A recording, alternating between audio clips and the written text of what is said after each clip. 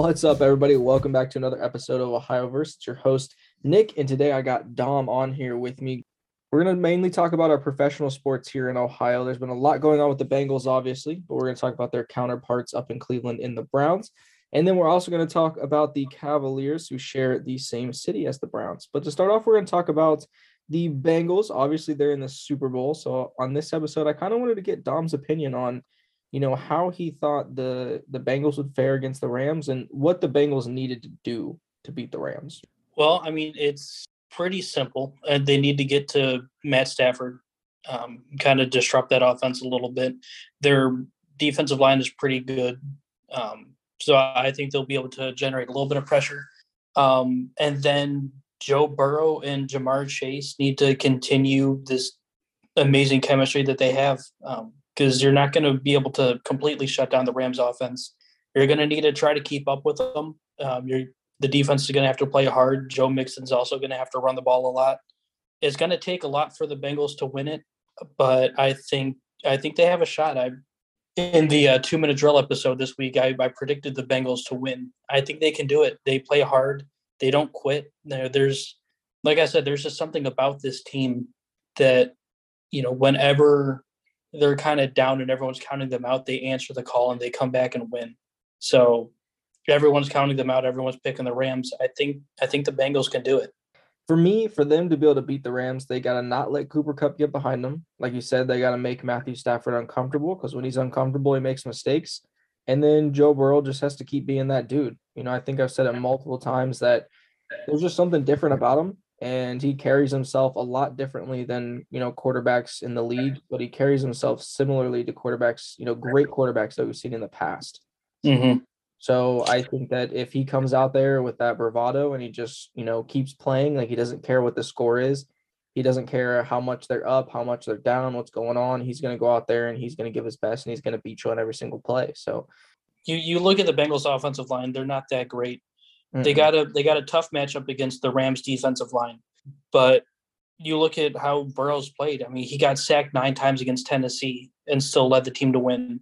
Even though he's been sacked a lot, he's still pretty mobile. He can escape some sacks, even though obviously he can't escape all of them. Mm-hmm. So I think his mobility is going to be huge because you're not going to be able to slow down Aaron Donald and everyone else that they have on that defensive line.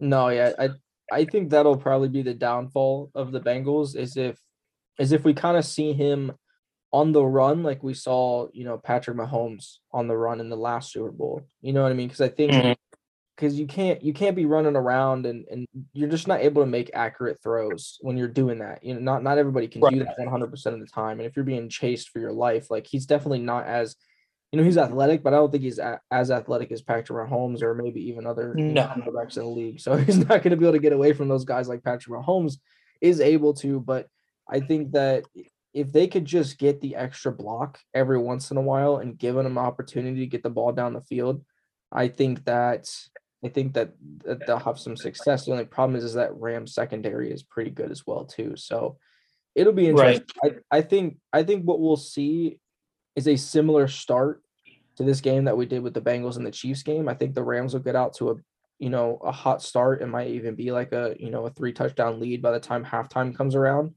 But I think if the second half starts again, the Bengals defense will kind of lock in, figure it out, and then they'll start, getting stops. And then, Joe Burrow and the Bengals offense will start putting points on the board. And hopefully they can chip away at that. You know what I mean? Obviously, you're not going to be able to do that every single time, but their defense is going to have to step up a lot, and that offensive line is going to have to play better than they ever have before. So, but moving on, we kind of talk a lot about Burrow and Chase, especially, everybody else within the media. But where in 10 years do you think they'll be ranked among best quarterback wide receiver duo? Do you mean all time or like active in the NFL? I want to say all time because I feel like for the most part, quarterbacks and wide receivers only get about like 8 to 12 years together. You know what I mean? So I think if you give them like a 10, if they're able to stay together for 10 years, I think that's enough time to be able to compare them to other, great wide receiver quarterback duos. Do you, and all I'm saying is, do you think that they'll be comparable to that? Do you think they'll even be in that conversation? I I don't know. I think that the sample size isn't large enough. It's only been one season, but if they can keep this up over the next 10 years, I think they'll be top 5, top 10 wide receiver quarterback combo. I mean, you got obviously Joe Montana, Jerry Rice. You got Peyton Manning and Marvin Harrison, or Peyton Manning and Reggie Wayne. I'm trying to think. My brain's kind of drawing a blank on some of the other historic combinations, but I mean, I think the only thing that hurts it is maybe the fallout, but Big Ben and Antonio Brown probably would be in that conversation. I think if they were together for a couple more years, I think that would have helped out. mhm. Because like I said, it's hard in today's game. It's hard to keep players together because the amount of money that everybody makes, and there's really no. I don't want to say there's no loyalty, but at the end of the day, it's about getting the money and stuff like that. Not everybody's Right. out there trying to win, but um, I think if Rodgers and Adams could stay together longer, I think they'd be in a conversation too. Oh, absolutely. If Drew Brees got to Absolutely. play with Michael Thomas a little bit more, I think that would have been a fun one. But yeah, no, it's just interesting because I think especially the season that they put together, even if they could put together, 75% of that for, every season for the next 9 seasons, I feel like that's still a pretty good career, but for the both of them together. So we'll have to see. It'll be interesting going forward. We'll have to see how they kind of, produce here in the playoffs. But moving on to another person, a part of this Bengals team, it is not going to be a player, it's going to be their head coach. So I've been kind of thinking about this a lot lately, like not taking anything away from him, in Zach Taylor, but he gets a lot of praise for where they're at this point. And in my opinion, I think that is Joe Burrow is like probably the number one reason why they're here at this point. But you add Chase to that, you add a lot of those guys in that defense. I think that Zach Taylor kind of fell into a situation where they've just been drafting really well, and they got Joe Burrow. But do you think that he deserves all the praise? Do you think that he deserves the majority of the credit, or do you think the majority of the credit kind of goes on Burrow and the rest of these guys that are out there playing? I mean, it's obviously got to be shared between Zach Taylor, Joe Burrow, the weapons they have on offense, but also the GM. But I mean, if you're the head coach, you're the guy that sets the culture in the locker room. You're also coming up with schemes and making a game plan for guys to work well together, but you're also working with the GM, and the coach and the GM have to be on the same page in terms of free agent signings and draft picks. So if you look at their drafts the last couple of years, they've been drafting so well because Zach Taylor and the GM have been pretty much on the same page. I mean, Joe Burrow was obviously the consensus number one overall pick, but all the other signings and draft picks that they've had over the last couple of years, Zach Taylor's had his hand in that, and he's built a winning culture in an organization that really has not had a winning culture ever. Maybe since the '80s, the last couple of times they made the Super Bowl. But I think obviously he doesn't deserve all of the credit, but he's a big part in what the Bengals have become. Because I mean, he's a young coach. He knows how to relate to his players. His offensive schemes obviously are very good. Obviously, the players have to execute, but it's his schemes that they're executing, and he's doing a great job. Yeah, I mean, I'm not saying he doesn't deserve any credit. You know what I mean? I do think it's like a shared thing. I kind of go back to it like if I don't know, they were just really bad for a year and they managed to get the number one pick and then Joe Burrow was there. You know what I mean? I Like, mean, they were bad for a couple. It was more than yeah, a couple years. They were and really I bad. and I can agree like that he built a culture there. You know what I mean? I think that's hard to do, especially when you're losing. You know what I mean? To build a culture of still putting effort in. I think, Dan Campbell did an amazing job with that with the Lions this year. Mm-hmm. But I don't know. It kind of like I think it goes back to that like Brady Belichick question. You know what I mean? And what means more? The quarterback that can get you wins, or the head coach that's puts the quarterback in the game, I guess. You know what I mean? The chicken or the egg. So Right, right. well, definitely interesting. I think we'll see it going forward. You know what I mean? It'll be, but I think Zach Taylor's a good coach. I think that he definitely is going to continue to put, Burrow and those rest of those guys. And they have drafted really well. I think for a team that doesn't like to spend money in free agency, they have drafted really well over the past 3 or 4 years.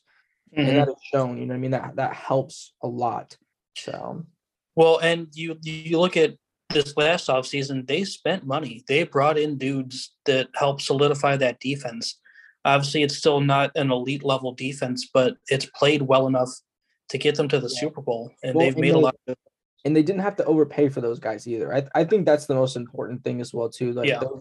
those guys saw what this team looked like, you know what I mean, and where it could go. Because you get guys like Mike Hilton from the Steelers. I don't know who else, like what Eli Apple, who kind of like has kind of, I don't like to say he's resurrected his career, but he's definitely shown that he can play at a high level still. Right. And all of those guys said that they came to Cincinnati because of Joe Burrow. And Von Bell, yeah. Mm-hmm.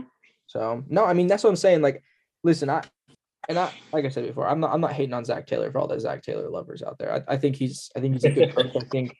I think that he was a good fit for the program. Obviously, after they had moved on from Marvin Lewis, but I just think that Burrow is a huge addition that can't be overlooked. He's brought a lot of these guys in and he's put them in positions to win. So I don't know. But we'll see going forward. Talking about wins and losses, though, regardless of the outcome of this Super Bowl, the Bengals won the AFC Championship. So are they the team to beat moving forward? Because obviously you have them, you have the Chargers, you have the Chiefs, obviously, the Bills. I think the Ravens and Lamar Jackson, they'll figure it out. Obviously, the Patriots with Mac Jones, I think he's going to be pretty solid going forward. I don't think the Titans are going to go anywhere with Derrick Henry. I think they need to figure out what they want to do with Ryan Tannehill, or Ryan Tannehill needs to figure out how to be a little bit better of a passer. But do you think that they're the team to beat in the AFC going forward, or do you think we'll kind of see this carousel of teams representing the AFC over the next 10 years? I think it's definitely going to be a carousel. I mean, you look at how competitive the playoff race was this year. It was what, 8, 9 teams. Mm-hmm.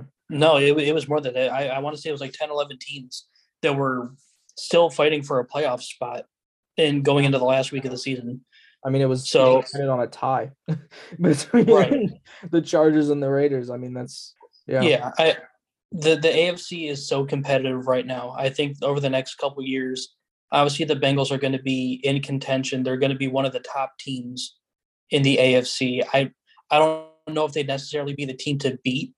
I actually don't think that there'd necessarily be one team as a team to beat. I think it'd be kind of like an upper echelon of teams. Because, I mean, you look at the AFC, you've got the Bengals, the Bills, and the Chiefs, I think are the elite teams. But then you got like this middle tier of teams that are also very, very good, like the Chargers. You got the Titans. Hold on, my brain's drawing a blank here. The Patriots and the Ravens, probably. Yeah. The Patriots.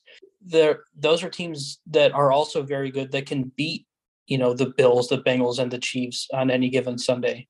And then I don't know. You got teams like the Browns. If they can figure things out, that's a team that could be scary. If they could figure things out, they can be scary. You still have the Raiders. That's a solid squad. I mean, right. Obviously, if the Dolphins can figure it out, I think letting go of Brian Flores was kind of dumb. Well, I think that was a huge mistake by them. I think that's really going to hurt them going forward. Yeah, but if they can find somebody to helm the ship there, I think Tua is developing pretty well. You know what I mean? I think he's and that's a conversation for another day about our expectations of quarterbacks coming out of college. Not everybody's going to be a Patrick Mahomes, or not everybody's going to be a Joe Burrow. It takes time. Right. So it takes 3 or 4 years to kind of develop into what you're going to be for the rest of your career. And I think we give up too early on quarterbacks. But like I said, that's a conversation for another day. Right. But I mean, if you look at another team, you look at the Colts that have a very, very talented roster, but they're just, one quarterback away. Yeah. From being really dangerous. I mean, they brought in Carson Wentz, who played a hell of a lot better than he did in Philadelphia. Well, he had a hell of a lot of better roster around him. But he had a better roster around him, but it still didn't. He played. He still failed. Right. So if they were able to get a quarterback that can get them a little bit better quarterback play. I'm not saying that roster needs an elite level quarterback, but they need someone just a little bit better than Carson Wentz, and that team can be a scary team in the playoffs, especially if Jonathan Taylor can continue the amazing season that he had. Let me ask you this before we move on real quick, and just like because I agree with you. I think that I don't know if I would call the Bengals an elite team. I think that Joe Burrow and Jamar Chase are elite, and I think that helps them get past teams like the Chiefs and the Bills. I think when you look at the elite teams in the AFC, it's really just the Chiefs and the Bills, and it just depends on whether or not they beat themselves in these games. You know what I mean? I said it, a couple weeks ago on 2 Minute Drill. I think the Chiefs and the Bills game was our Super Bowl. I think that was the two best teams that played each other, and that was the best game that we were going to get this season. Unfortunately, they're just in the same conference. Well, yeah, I mean that was one of the best football games that I've ever seen. But yeah, I mean, if you look at how the Bengals have played, like not only have they kept up with those teams, they beat the Chiefs twice, and yeah, they made Patrick Mahomes make mistakes, and they made the Chiefs shoot themselves in the foot. But those mistakes were caused by how good the Bengals defense was playing. And it's not just Joe Burrow and Jamar Chase, who also can't forget about Joe Mixon and T. Higgins. And they also got Tyler Boyd and CJ Uzomah. So it's really not just Listen, I'm not saying they're not a good team, but like when you talk about like when you look at a totality of a team and how they play and how they beat down other teams, I just don't I think the Bengals are in this category right now of like they're almost like the early Pittsburgh teams with Ben Roethlisberger that won those two Super Bowls. Like they're not they don't win pretty games. It's not pretty. It's not sexy. It's not like high. It's gritty. It's gritty, and you got to grind it out. And they're barely winning, but they're getting it done. You know what I mean? Like almost like most early 2000s games. Like it was just really really gritty, like long drives, like those kinds of things. That's how they're playing, and I don't think that necessarily makes them elite. I just think that they're finding ways to win. And I think as they continue to grow and they continue to add pieces, I think you could start talking about them in that conversation of being elite. You know what I mean? But again, elite is like year by year. So next year we could have a different, elite three at the top because of things happening. But you know what I mean? Like the 5 or 6 teams that we've mentioned already on the AFC. I guess the point that I was getting to, my question was, do you think that the AFC is just a better overall conference than the NFC now? You know what I mean? I think because before we saw the NFC had a lot of good players, a lot of good quarterbacks, a lot of good teams. You know what I mean? Do you think that the AFC is really just because in my mind, I don't see this many good young quarterbacks in the NFC that I do with the AFC. Like when I look at the future of the AFC, I'm like, wow, this is going to be fun football to watch. But I just don't see that in the NFC. So what do you think? Absolutely. I mean, if you look at a couple years ago, it's the complete opposite. But if you look at the AFC now, it's just so competitive, and it might get even better if Aaron Rodgers decides to head to Denver, like everyone's saying. And now you add Aaron Rodgers to a conference that already has arguably the best quarterbacks in the league. Yeah, I heard today that Tennessee was a potential landing spot. Yeah, I mean that would also make sense for them too. But either way, he'd be going to the AFC. So I mean, you got Josh Allen, you got Joe Burrow, you have Patrick Mahomes, Derek Carr, and then Justin Herbert. There's already a ton of good quarterbacks, and then you bring in Aaron Rodgers. It's going to be very tough. I think the next couple of years, the winner of the AFC is probably going to win the Super Bowl because those are clearly going to be the best teams. Yeah. Well, we'll kind of cut off the Bengals talk there, but we're going to move up north to Cleveland, talk about the Browns a little bit. I know Dom probably looked at some of these topics that I put up here and he probably wasn't super happy to talk about it, but we're going to get into it because Dom is one of our resident Browns fans here at the podcast. So I kind of wanted to get his opinion on, what he thought of the Browns future and everything as well. So, obviously first up, I was thinking about this because, there was so much hype behind this team the past couple years. And I think I said it to you, whether it was on a show or we were just talking, in private or whatever, but I think the Browns have been like one of the most affected teams when it comes to COVID, and you add injuries to that. And I think that's really kind of derailed their success. Obviously, there's other things that have gone on. You know what I mean?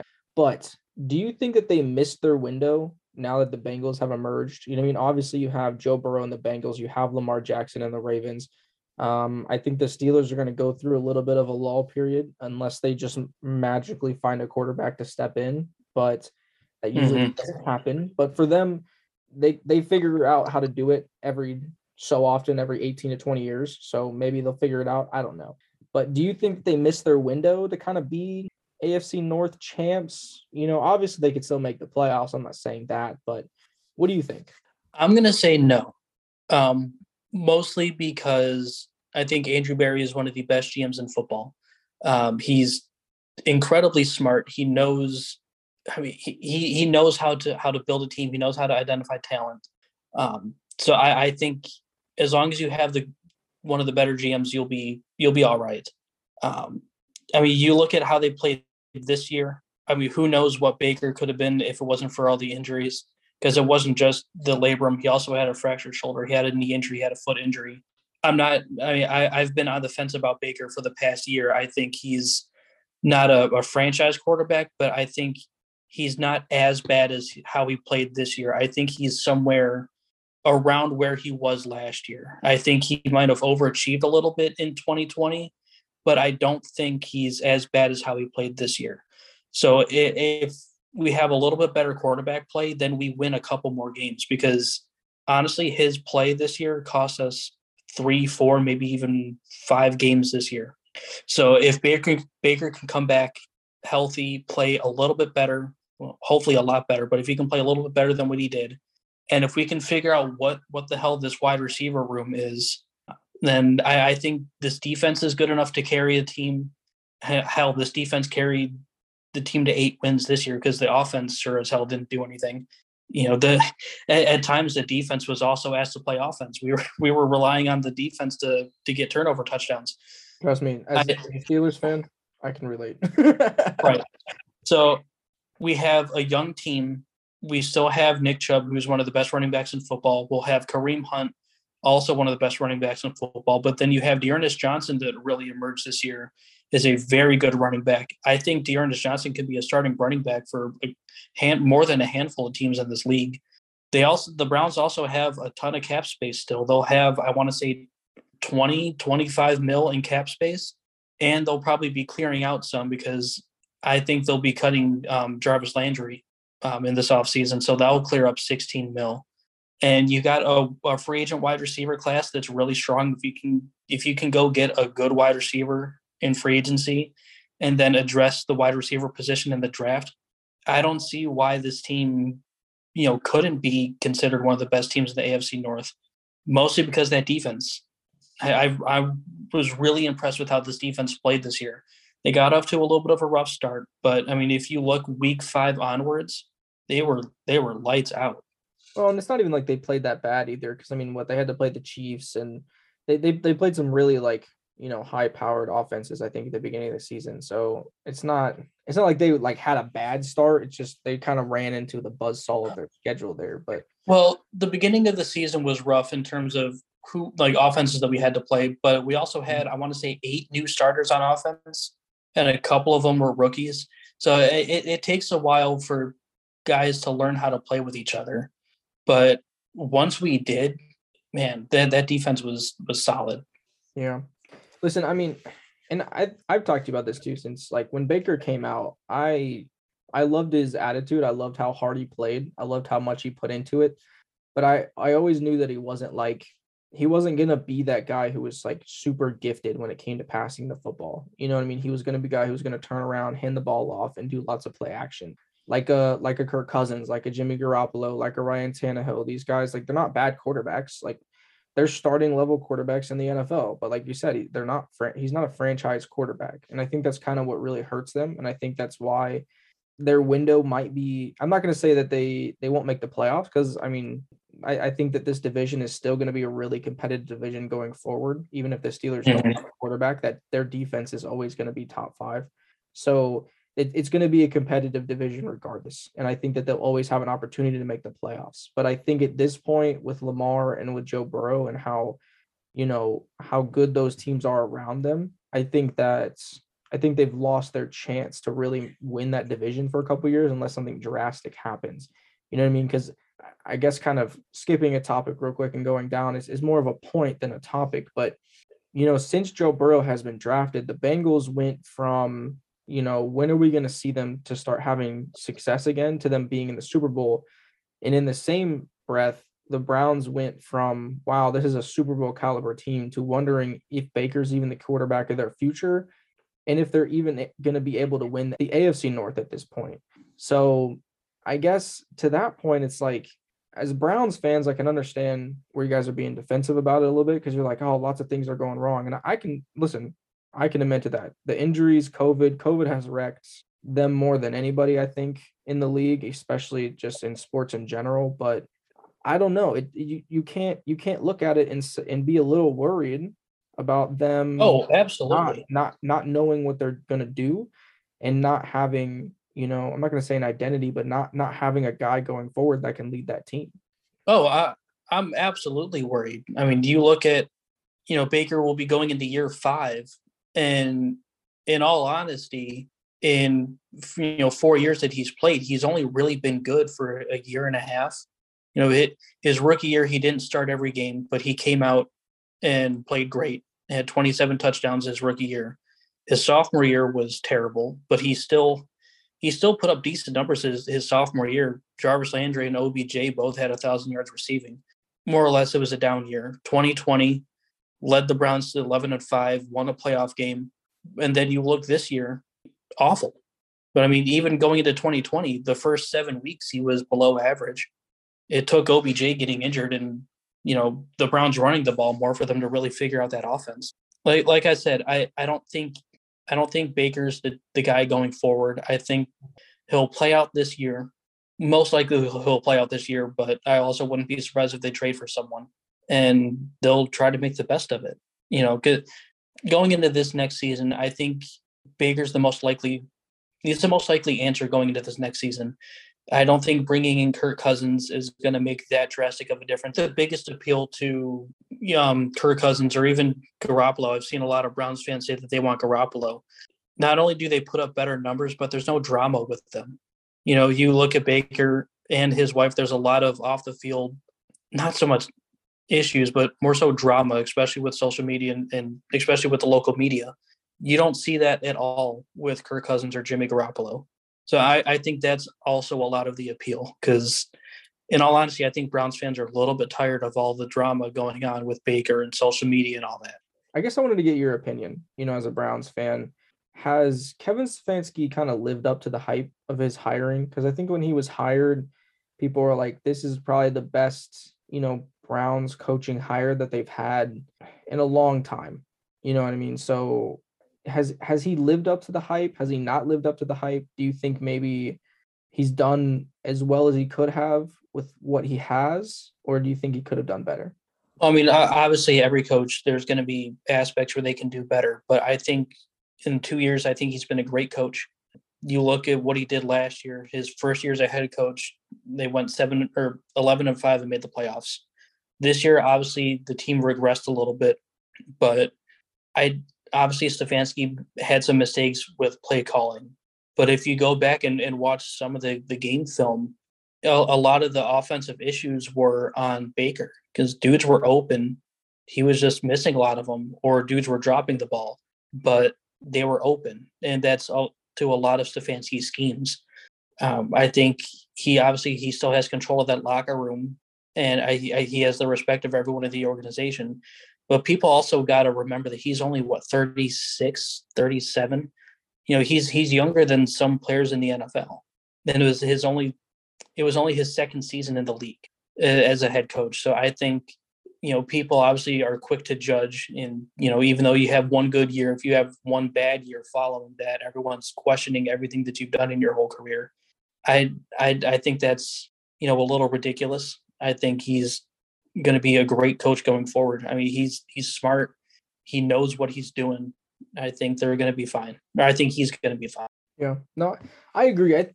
I think, in my opinion, when you hire a new head coach, I think, like, for me, the rule would be 6 years. And because I think that it takes 5 years to realistically, first of all, build a culture, build a culture that you want.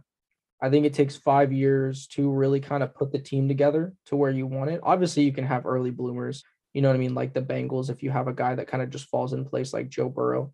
But I think it takes, about 4 or 5 years for you to really like put the team together that you want. You know what I mean? Because you still have guys under contract from the old, system and whatever it may be. But I think when you talk about that fifth and that 6th year, that's really the test. If you're not able to show me that you can be successful and compete at a high level in that 5th or 6th year, then I don't know, if you would stick around after that point. But obviously, he's only had 2 seasons. They made the playoffs once. They made it to, was it the divisional round? Mm-hmm. And, obviously this year their quarterback was injured, you know what I mean? And when he wasn't injured, he was not playing well. I don't think that's really on him. But at the end of the day, I think that he deserves a chance to be the coach there for, a good bit of time. So to see if he can be, continue that success and sustain that success. I think the worst thing that the Browns have done is get rid of coaches too early. Obviously, there's guys that you look at and you're like, yeah, they're not good. Like Freddie Kitchens. I don't even really know why that guy was hired as the head coach to begin with, but he should have never been hired in the first place. Yeah, but then you also look at in his 3rd season at this point, because I think he was a finalist for that position.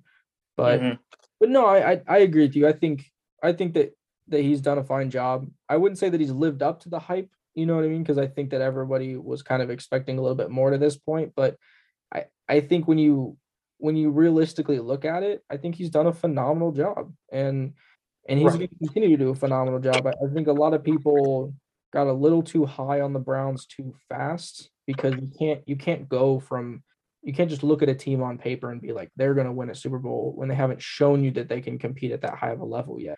You know what I mean? So I think there was some undue, pressure or an undue level that he had to reach. And I think that, realistically, when you realistically look at what he should have accomplished, he's really accomplished a lot of stuff. So, right. I mean, if you look at the last 2 years, I would have expected his first year to go how this year went, and how last year went. I would have expected that this year.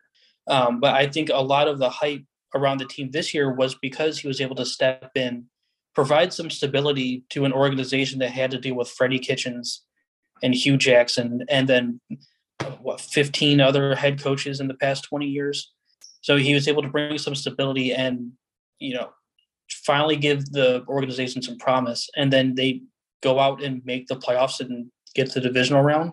So I understand why there was so much hype, but I think the hype maybe got a little too much and people's expectations were a little too high. I think a lot of Browns fans had this year a Super Bowl or bust, when really it should have been, let's get to the playoffs again and build from there. Let's just continue to build a successful season. And right. You got to walk before you can run. And, the Browns were finally showing last year that they were able to walk, and everyone's like, all right, now go sprint. And the Browns are like, we don't know how to do that yet. Well, talking about a team that is sprinting at this point, we're going to go ahead and talk about our Cleveland Cavaliers, who... A good transition there, bud. Yeah, thank you. No, but seriously, like, wow. I'm wearing the hat right now, Cleveland Cavaliers. I'm super freaking excited. You know what I mean? I think we've kind of, stuck with them through this, like, rebuild after this, second departure of LeBron James, and they have done a phenomenal job, because at this point, they are consistently staying in the top 5 in the East, and they are winning games, and they are beating teams who are considered good teams. And I think the Cavs are considered a good team at this point. So I wanted to get, your opinion on have the Cavs finally figured out how to build, sustained success at this point? Or do you think they still have a little bit to go before they figure it out? I think what they've built is absolutely sustainable because of how young the team is and the culture that JB Bickerstaff has been able to establish over the last couple of years. This team, they don't quit. They play hard. They play defense. I think that's something that was really lacking the last couple of years was defense. Everyone saw with Colin Sexton and Darius Garland, the potential that they had on offense. Even last year when Jared Allen came in and was showing a lot of promise last year. Offensively, everyone, at least I figured that eventually they'd be able to figure it out, but their defense was awful. And they turned it around. They're one of the best defensive teams in the league. I think that's something that they'll continue going forward. They keep playing hard, and they're all really young. I think that's absolutely sustainable. It's not like, the recent LeBron era Cavs that were all, veterans that were at or past their prime that were just trying to win another championship. And then as soon as they win that, they were going to go. I think this is something that's absolutely sustainable. I think a lot of people were confused, especially when they looked at the Lauri Markkanen trade and they were like, what the heck are you doing? I mean, you got Mobley, you got Allen, now you have Markkanen, you have Kevin Love. Like, what is this team supposed to be? And there was lots of jokes made about it, and it's worked. Mm-hmm. They are very effective on the boards. They're very effective, on interior defense, and they have athletic bigs. Mobley and Markkanen can guard out on the perimeter as well too. So they can guard some of those bigs that can move out to the perimeter. And I'm not saying they're as athletic as somebody like or Kevin Durant or something like that, but they can put up better of a chance than what they were able to in the past. I mean, you can see that beat down that they put on the Bucks a couple weeks ago, or last week probably. But it's just it's so interesting to see. You know what I mean? I think Garland, our all-star reserve Garland. All-star reserve. There we go. I think that he has come into his own, and he is leading this team. Not only, he's not leading it by scoring a ton of points, but he's leading the team. And I think that's something that's more valuable. You look at CP3, and a lot of people have him in the MVP conversation. I don't think he's going to win it because he's not really putting up crazy numbers, but I think he's in that conversation because he's leading the team. And that sometimes is so much more valuable than putting up crazy numbers. And Garland is, I'm not going to say Garland's on the level of CP3 at this point, but he is doing those kinds of things to put his teammates in positions to be successful. And I think that's why this team is where they're at right now, along, with that and their defense, like you said. But how far do you think this team could go this season, realistically? You know what I mean? I don't want to be like, oh my God, we're going to win a championship. But realistically, how far do you think this team could go this season? Obviously, they're making the playoffs. I think this team is good enough that I think they can win a playoff series, especially if they can stay at the top of the East and get home field advantage in, the first round of the playoffs. I think this is a team that can make a pretty decent playoff run, maybe push, a second round matchup to 6 or 7 games, maybe even surprise some people and, get to the final or the Eastern Conference Finals. But I forgot where I saw it. I think it was an article that I read somewhere that the Cavs are actually one of the most likely teams to make the NBA Finals this year, coming out of the East. Favored more than the Nets because the Nets have completely collapsed on themselves. The Bulls with all their injury issues. The only two teams that really stand in their way are the Heat and the Bucks. And, the Cavs show that they can beat both teams because they have consistently this season. So I think, the hype around this team is kind of justified. I think they can really make a good playoff run. This is what I'll say. Realistically, I think they have a good shot of making the finals because of one thing.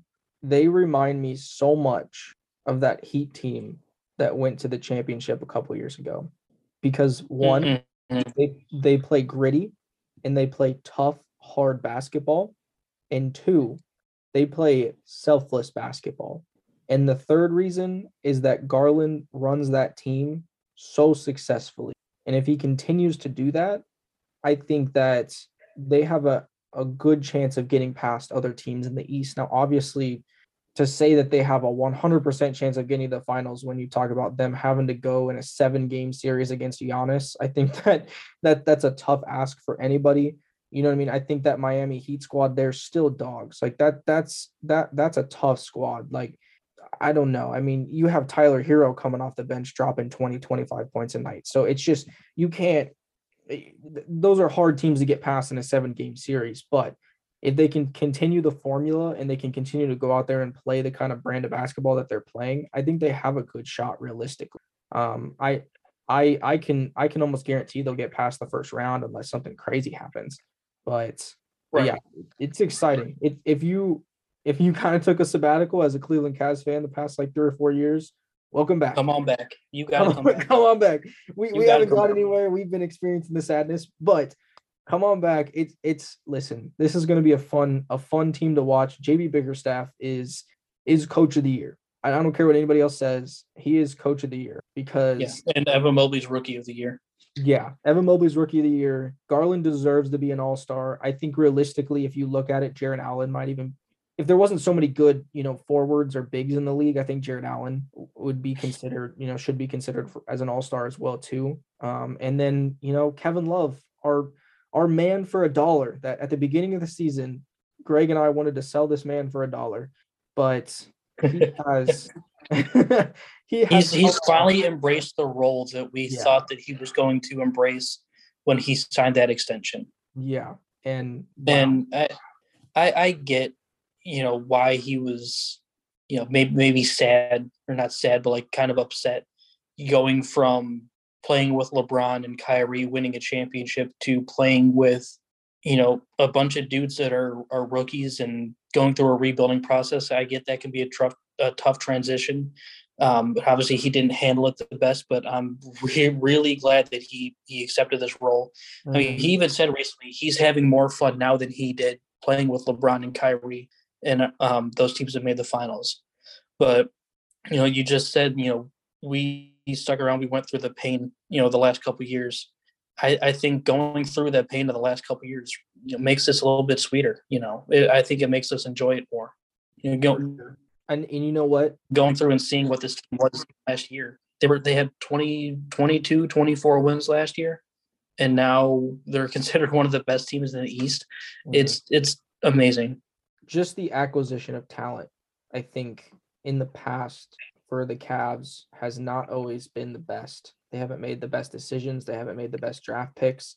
But the past 3 or 4 years, they have hit on almost everything. And even down to the role playing guy. So yeah, you look at how Ricky Rubio was playing before he got injured. Yes, that was an amazing signing. And then they turned around and they went out and got Rondo.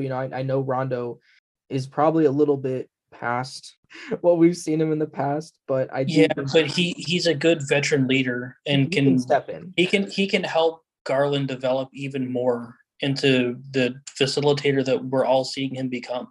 There is one guy that we haven't talked about, and me and you talked about him recently. Probably because he's been injured and he hasn't really been a part of the team for a little bit. But we did have this conversation outside of the show, and I wanted to bring it back. So Colin Sexton, I think when you look at it going forward, he's gonna have to probably sign a new contract at the end of this season. I think it depends on how much it's gonna be. It depends on what team it's gonna be with. I think he's going to be a restricted free agent, so whoever offers him whatever they want, the Cavs can match. But 2 questions. Is he an essential piece to this team's success moving forward when we talk about that sustained success? And is he still a part of this organization after? So breaking this down, your first question, is he essential? No. Obviously, they're playing well right now without him, but he's that little cherry on top. The scoring that he brings is not essential, but wow, when he's playing well, I think that scoring it could really benefit the team. I know he's been out, he hasn't been playing, but he's still around the team. He's on the bench rooting, cheering for the guys. He's still around the team. And I think that says a lot about him as a teammate. It says a lot about him as a person that he's still buying in. He had injury, he had surgery. He's expected to miss the rest of the season. He could have very easily just said, all right, I'm going to go home. I'm going to rehab. I'll see you guys in the off season. But he stayed here. He's with his teammates. He's rehabbing with the facility. He's still bought in. He's, has the goal of coming back for the playoffs. He even said it's not if, it's when I come back for the playoffs and help this team with the playoff run. The fact that he wants to be here and to be a part of the team, I think says a lot. I personally would sign him going forward. I think him and Garland can play together. I mean, we look at how they played their second full season together. Combined, they averaged 41.8 points together. They both shot 45% from the field. With Garland obviously being the point guard and facilitator, and Sexton moving over to the shooting guard. Their last couple of years, their best lineups have been with Garland and Sexton on the floor together. I personally, I wouldn't pay him max money because I don't think I would only give max contracts to someone like Garland or truly cornerstone pieces that are vital for your organization. But I definitely would want him back. I agree with you. I don't think he's an essential piece. You know what I mean? I think that when you kind of look at you, I mean, you even said it. Last year they had 20 wins, and this year they're third in the East, second in the East. I think a lot of that has to do with Mobley and Allen joining the team. Obviously, Markkanen is very helpful to that as well. And, Kevin Love's newfound joy to play with the Cavs has really added to that as well. But I think there has to be something to say, like when I said before, this selfless basketball. And I'm not saying that Colin Sexton doesn't pass the ball, but when the ball hits his hands, it stops. Like guys like Kyrie Irving and Westbrook, the ball just kind of stops in his hands.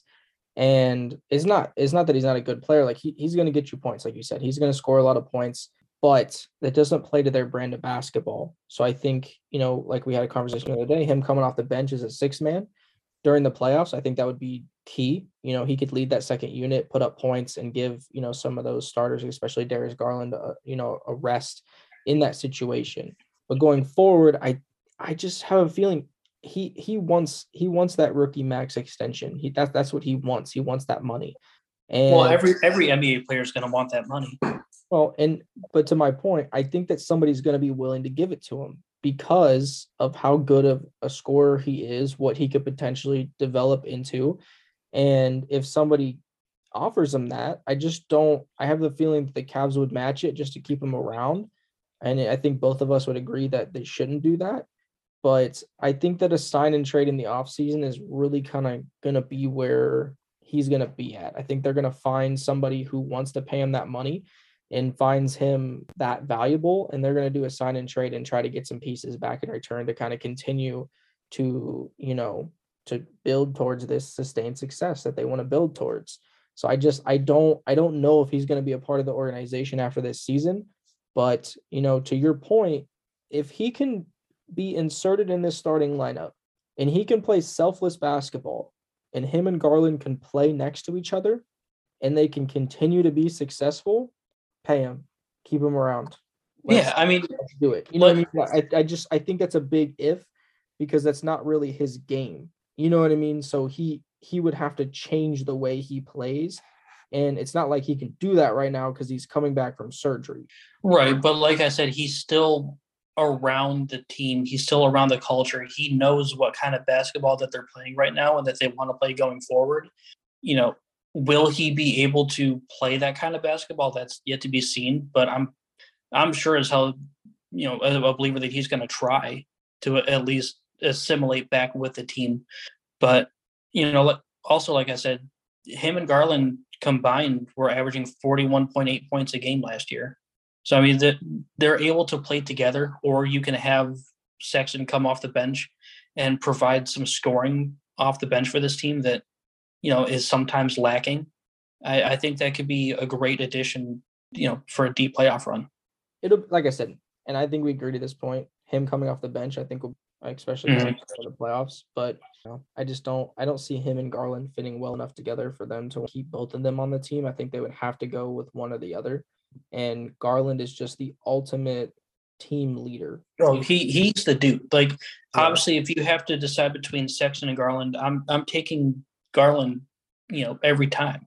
But nothing to take away from him. Like I said, I loved the pick of Colin Sexton when they picked him. I think that they kind of fell in that 8th spot, but I do think that he's done a really good job of developing and kind of turning into that offensive threat that he is. But again, I just think that when you look at teams like the Cavs, you look at teams like the Suns, that selfless pass first, like, you know what I mean? We're gonna move the ball like the Warriors. That is a brand of basketball that people have found really successful in the past. And I just don't think that he fits that mold. I think that he fits a team where he's going to be the guy that has the ball, and if somebody else gets the ball, it's because they're catching it off the rebound. And that is just what it is. So that doesn't mean that he's bad. That's just his brand of basketball. But that pretty much does it. Do you have anything else to add on our topics, Dom? No, that's pretty much it. I think we've both pretty much said everything that we wanted to say. Yeah. And again, congratulations to Darius Garland for making the All-Star team. I think last show, Greg and I said that he was probably the one that him and Allen deserved to probably be a part of it. I thought that Garland deserved to be a part of it, the most out of the team because of what he's done, especially leading the team and stuff like that. So I'm super happy for him. I think that's a great opportunity, especially for him to kind of get in there and collab with some of the greats. You know what I mean? He's going to get to play with next to Giannis or LeBron or Curry or Durant's not going to play, but he's going to get to play next to some of these guys, and that's a great opportunity to pick their brains, see what they do, and improve. And I think that's probably like the most exciting thing about the All-Star game for me is kind of allowing these guys who we consider the best to play on the same team together, and that's always fun. So, but to end the show, we always end with our double take segment here. And I don't know, Dom, have you been a part of the show before and done the double take segment? I think I was on the show once previously, but it was a couple months ago. Okay, there you go. So you should pretty much know how it works. So I'll let you start it off. We're going to go with one thing that you think will happen in the sporting world over the next 2 weeks. Could be anything in any sport. Over the next 2 weeks, I think the Cincinnati Bengals will be crowned Super Bowl champions and bring the Lombardi Trophy for the first time in our lifetime to Ohio. You stole mine. I agree with you. Listen, Joe Burrow is different. And until he shows me that he's not that dude, I don't know. It pains me to be a Steelers fan and to watch the Bengals have this kind of a guy at quarterback. But as a football fan, I'm excited. I'm really excited to watch him play for the next, hopefully, 20 years. So I don't know. Safe to say that they're no longer the Bungles. No, they are the Joe Burrows. So, like I said, man, that he is amazing. You know what I mean?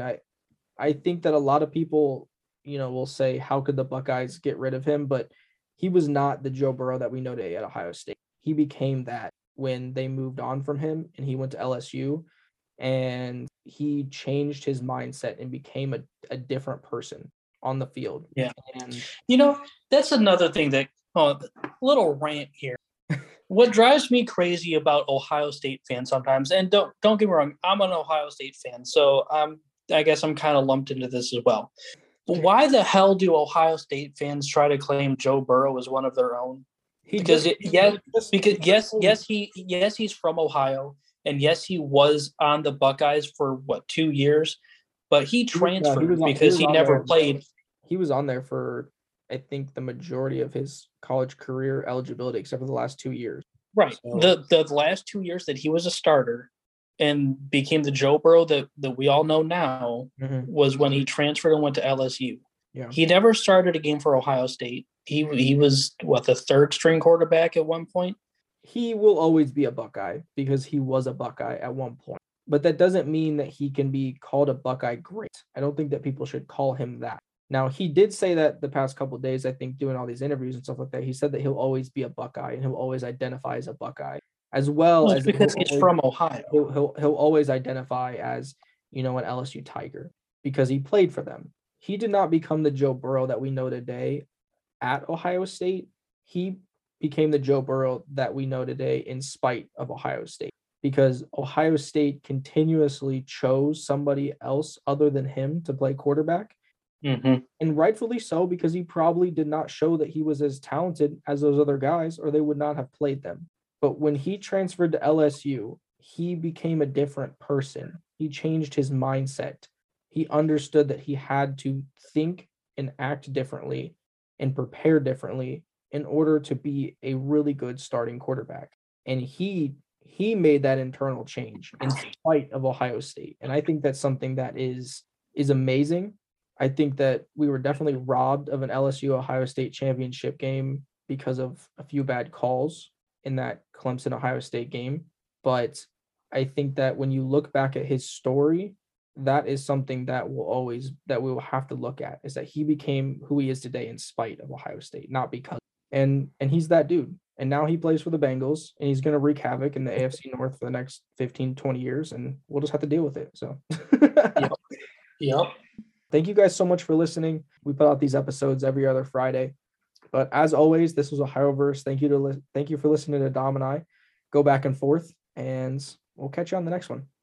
Hey everyone, thank you for listening to another episode of Ohioverse. If you'd like to stay up to date on the show and sporting news in Ohio, go ahead and follow Ohioverse Podcast DDS on Instagram. Also, don't forget to follow deep.dive.sports on Facebook, Twitter, and Instagram, and listen to any of our shows wherever you get your podcasts. And again, thank you. And catch you on the next one.